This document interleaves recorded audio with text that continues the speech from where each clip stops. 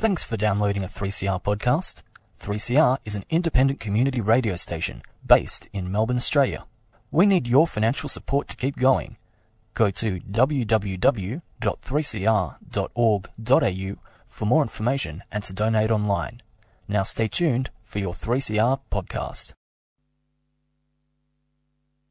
I'm Philippe Cousteau from Earth Echo International, and you're listening to Out of the Blue 855 AM 3CR's Marine and Ocean News program.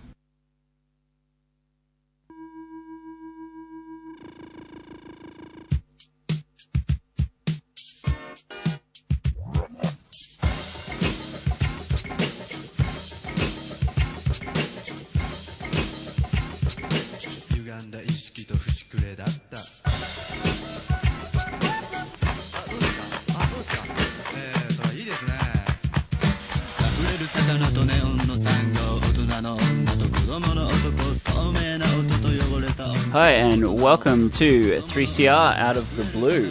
It's Sunday the 23rd at 11:30am, and I just want to acknowledge the traditional owners of the land 3CR is broadcasting from and pay our respects to the elders past, present and emerging. Acknowledge this land was never ceded. You are with Matt Testoni and Fum, and we are going to talk about a bit of Dan Andrews' new fishing regulations and a pretty exciting encounter with a bronze whaler in Port Phillip Bay.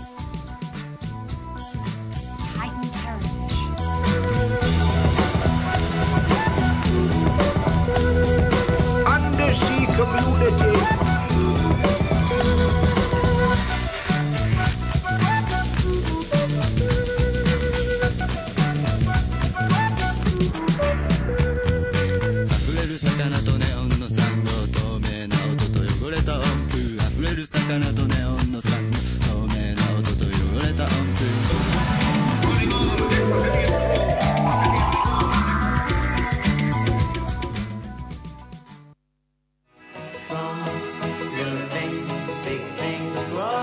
Hi, it's Paul Kelly here. Hi, this is Shane Howard here, asking you to support 3CR. Independent radio station, encouraging independent music and independent thought. They've been supporting musicians for more than 30 years, so let's support them.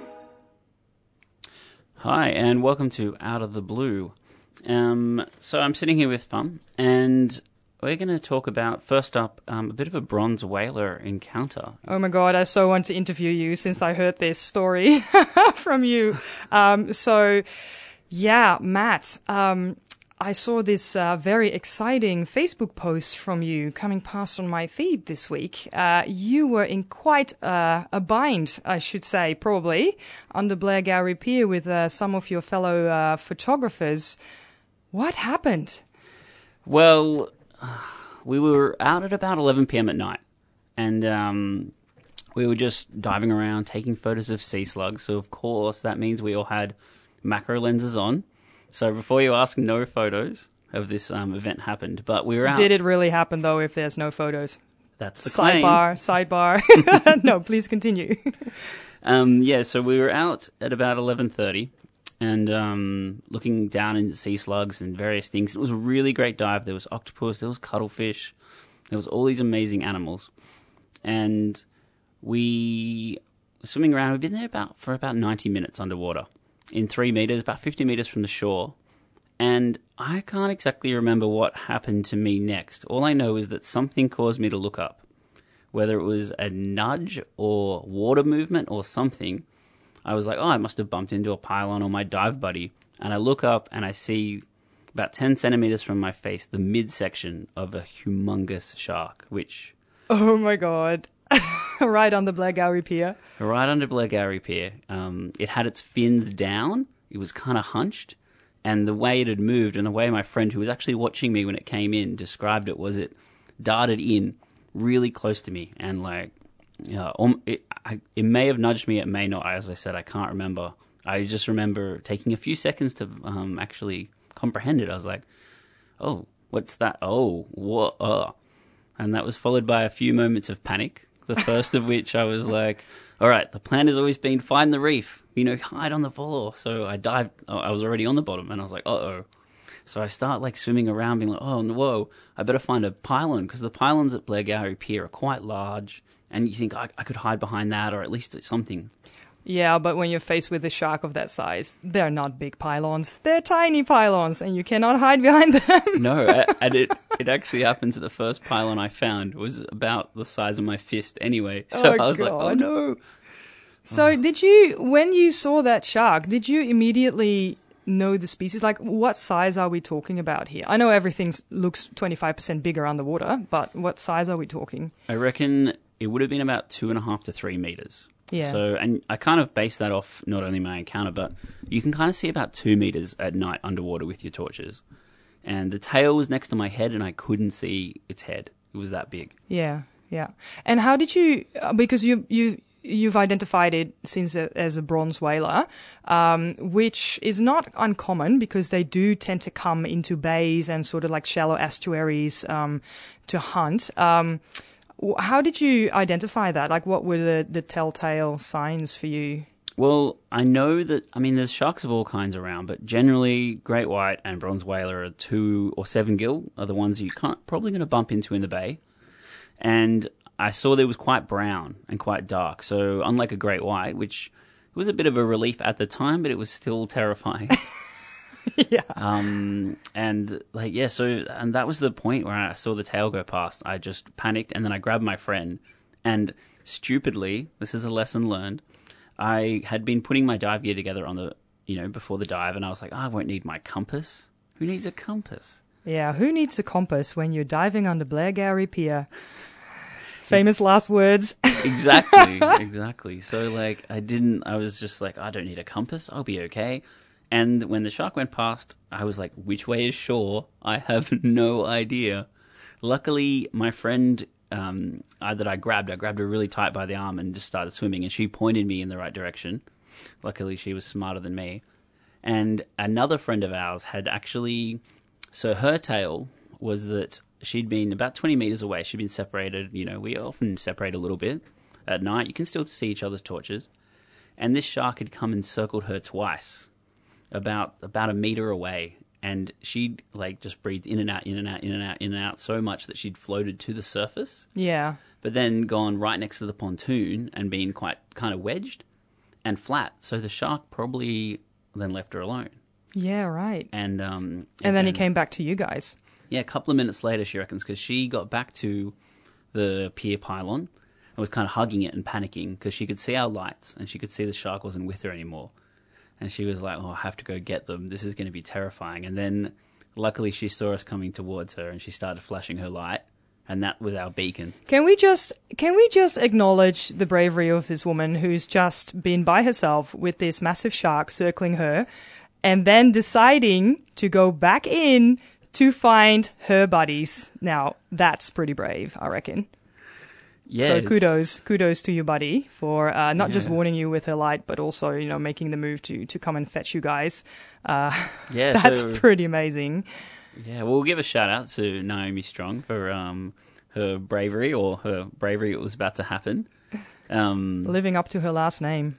Yeah. Oh, there you go. Well, so that is definitely someone you want to dive with. And yeah, it was amazing. Like the three of us kind of grabbed each other when we got to the surface, and we almost pulled each other in this big lump back to the shore. And it was terrifying though. Yeah, I bet. And night diving is such an adventure, but it always kind of puts me on the edge of my seat, right? Because the world is literally only as big as your torch. Right? Your torchlight. That's the only reference you have to orient yourself, to see anything, to keep track of your buddies. So it's a really amazing experience to do night dives because the reefs look completely different with completely different animals than you would see during the daytime. So it's very rewarding, but it can also be, it really pushes the boundaries, I think, of, what we feel is like what is safe, I find.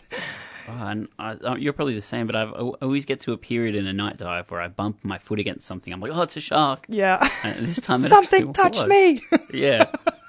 Yeah, and this time it was a bronze whaler shark. Yeah, so that's an amazing encounter, and it's really interesting also that you saw its behavior because you said it was it was bumping you, or possibly, and you're talking about the way that the pectoral fins were pointed. So what's that about? What's that? Yeah, so sharks kind of have two modes. They have the peaceful cruising mode, and I've dived with a lot of sharks, so it was actually able to kind of be aware of this. But when they're kind of hunched up, they kind of have a little bend in their back, and their fins are really down.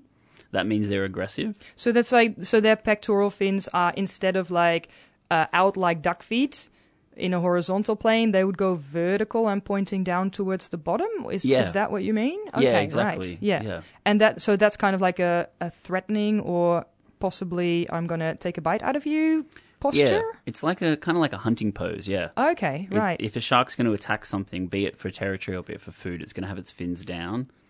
Yeah, I mean, to be a bit nerdy, it kind of is like Star Wars. Have you ever seen Star Wars when they open their wings? I am quite a big nerd, but Star Wars is kind of like out of my nerd zone a little bit, sorry. But I believe you. Well, so they have their fins down and they're quite aggressive, and it was just the movement of it. So the fact that I saw it kind of just at the edge of my eye when it came out, like it had gone to bump me or move right into me, and that's usually the last pass it does before it comes in for a bit of a nibble or a bit of a more serious. So that bumping, is that kind of like testing what you are, and to see if you might be aggressive towards it before it tries to take a bite? Or? Yeah, exactly. And so that's similar to the story you would have heard of Mick Fanning, when that shark came up to him and everyone's like, oh, he punched it. So that's actually, not I'm saying go punch a shark, but often if a shark comes in, it's quite aggressive. If you nudge it back or you push it back. Yeah. I have personally punched a shark in the face once, but that's a story. What? That's a story for another time. Maybe I can tell that on my my last Out of the Blue show that's Definitely. coming up soon. But yeah, okay, so yeah, and that definitely I remember that really repelled that shark. Yeah, once I punched it, between the eyes, it was like, oh yeah, maybe I won't bump you. So what happened then? Because you guys, made sure that you got out of there real quick.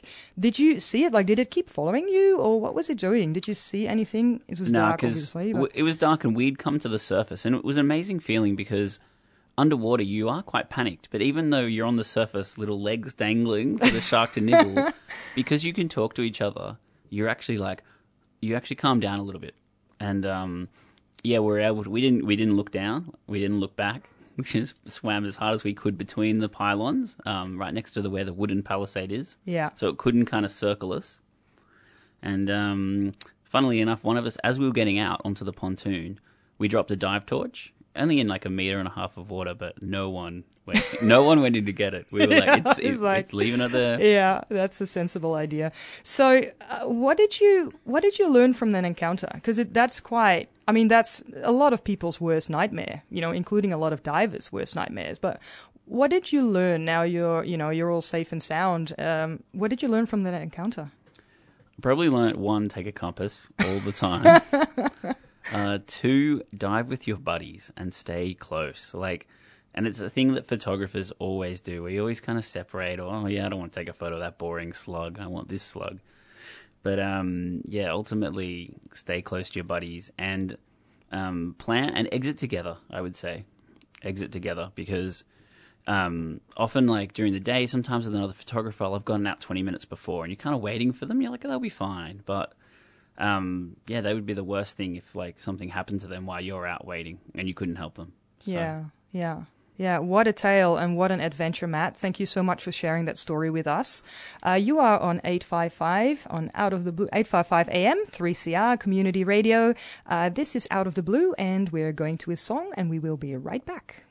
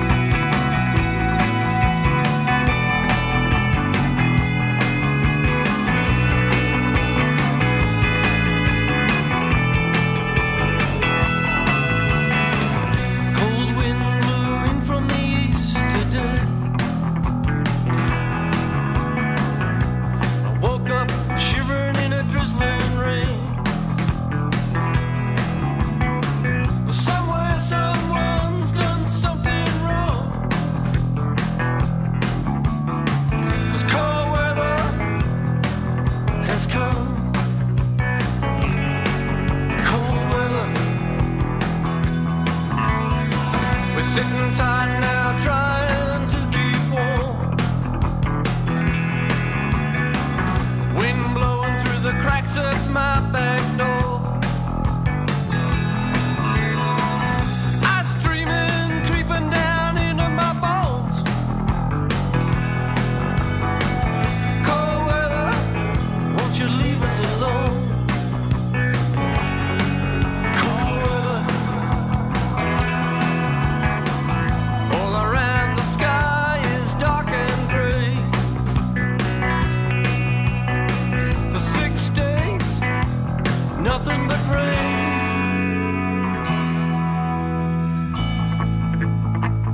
When will you go away? Cold weather.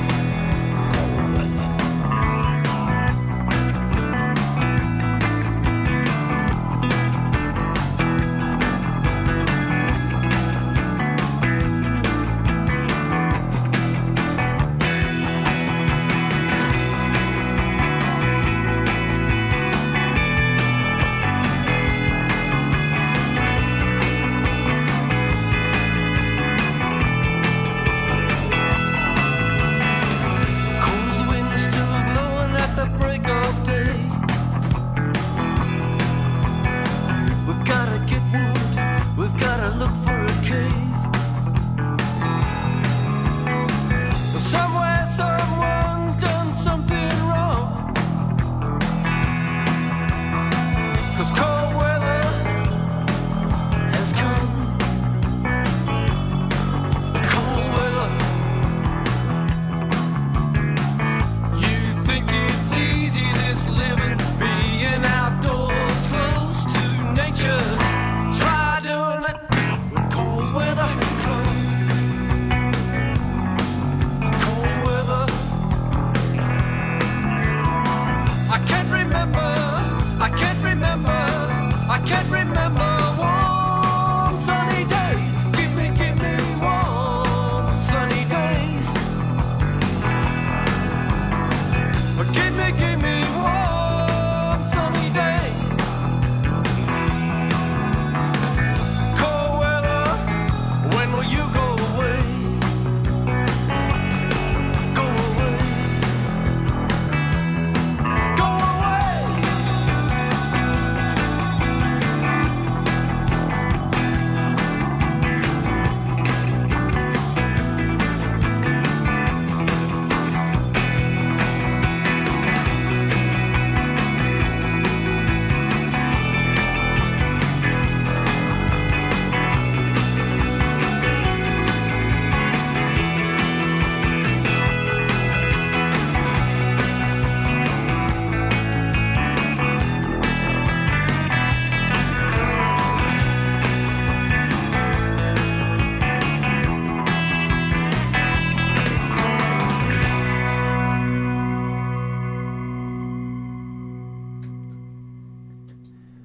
Welcome back to 3CR 855 AM with Out of the Blue with Matt and Fum.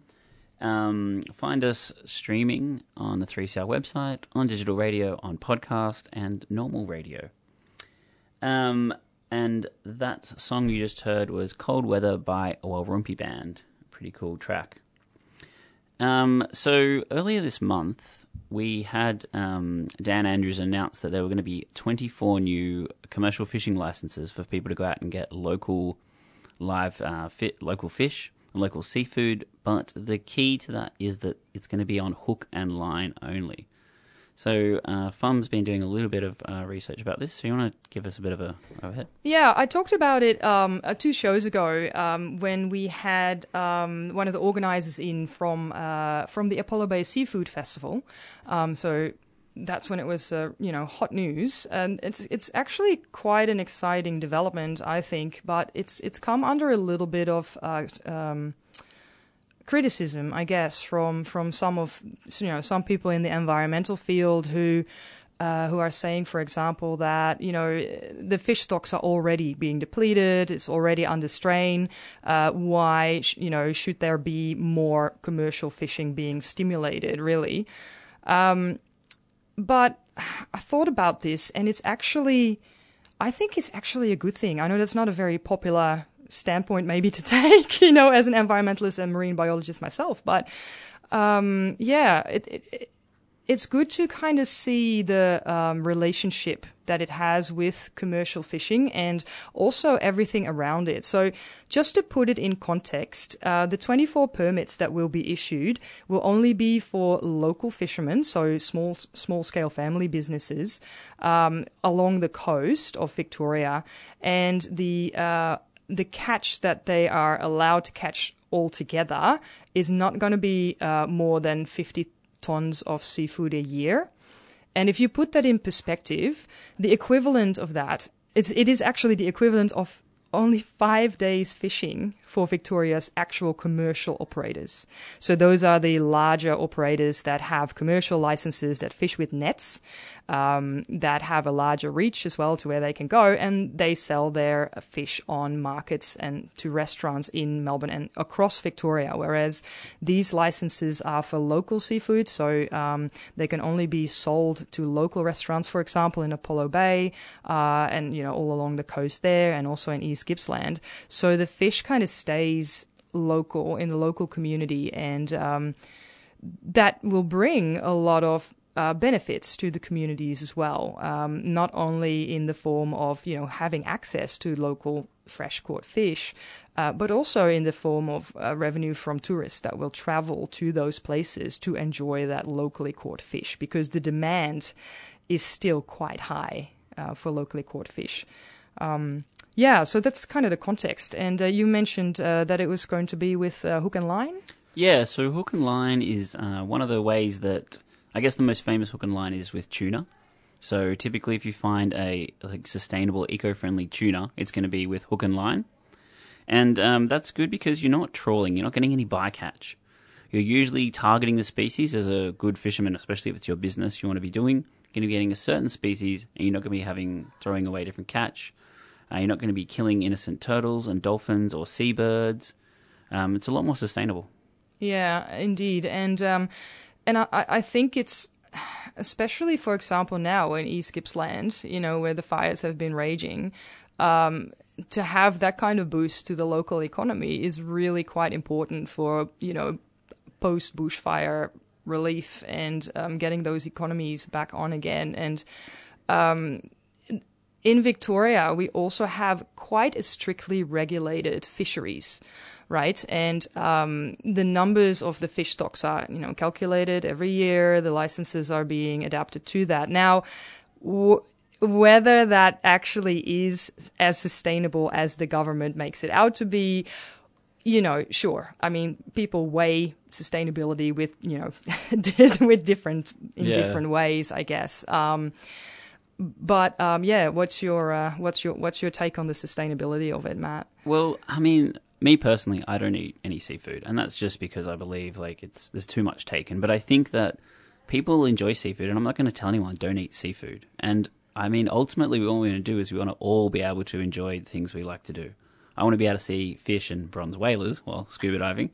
And, like, you know, my other friends may want to eat fish and different things, you know, and different seafood. And so if we can do those two things together, and we can do it locally, and we can support local economies, I think it's kind of a win-win, and it's a policy that I feel is really backed by a bit of science. Yeah, that's right. And I mean, the fisheries departments of Victoria, they have worked for, it must be over 10 years at least, to make fisheries in Victoria sustainable. And then the Andrew government, you know, they started withdrawing the commercial fishing licenses from Port Phillip Bay when they were elected, and replacing it with the 1 Million Anglers project to get recreational fishers on the bay. But the problem with that is that the demand of fresh fish in the restaurants in Melbourne and on the markets has never gone down. You know, if anything, it's only, you know, going up. So I always felt like it kind of stimulated a black market. Yeah, you know? Definitely. I think there is definitely a black market for fish out there. Oh, definitely. If you look at the Instagram of Fisheries Victoria, I don't know if you follow them on Instagram, you know, they're always posting when they're catching poachers with, like, you know, 100 undersized snapper, for example. Yeah. And, you know, those obviously are being sold, you know, backdoor to restaurants. So I think if you can have local communities really really owning their own patch of coastline and ocean. It's not just empowering. It doesn't only bring in the tourists, but it also stimulates that sense of stewardship that people have who live in these communities, because they have grown up there and they respect and love the places where they live, you know, and so stimulating that that type of fishing where it can be sold locally through family businesses, I think that can only be a good thing, honestly. Yeah, and I think that's a really good point, that it provides stewardship for that local kind of fishing patch. Yeah, because if you look overseas, for example, in several South Asian countries, there have been, over the last 2 decades or so, there have been many projects where local communities are empowered and trained to really look after their own coral reefs, for example. And it has been proven, by scientific research that when local people look after their own reefs and have a say in how they manage that, it is actually great for biodiversity, right? Yeah. Because nobody wants to deplete their own backyard. So the stewardship that comes with that is a real priceless thing. And, given that those licenses are only going to take 5 days worth of what a commercial fisheries would catch, is like a blip on the radar. It is really a blip on the radar. Yeah. So looking forward to going to Apollo Bay and possibly eating some fish. Yeah, well, you can. I'll stay. And we'll be back after this.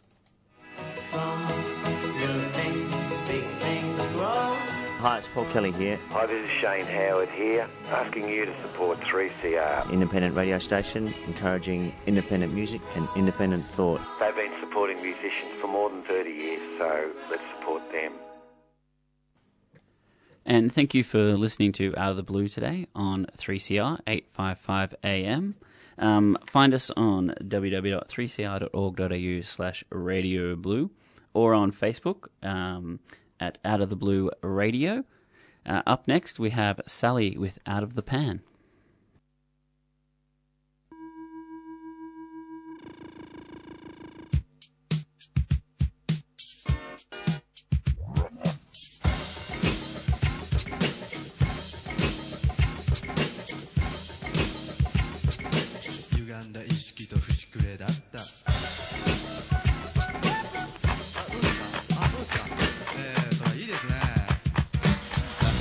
魚とネオン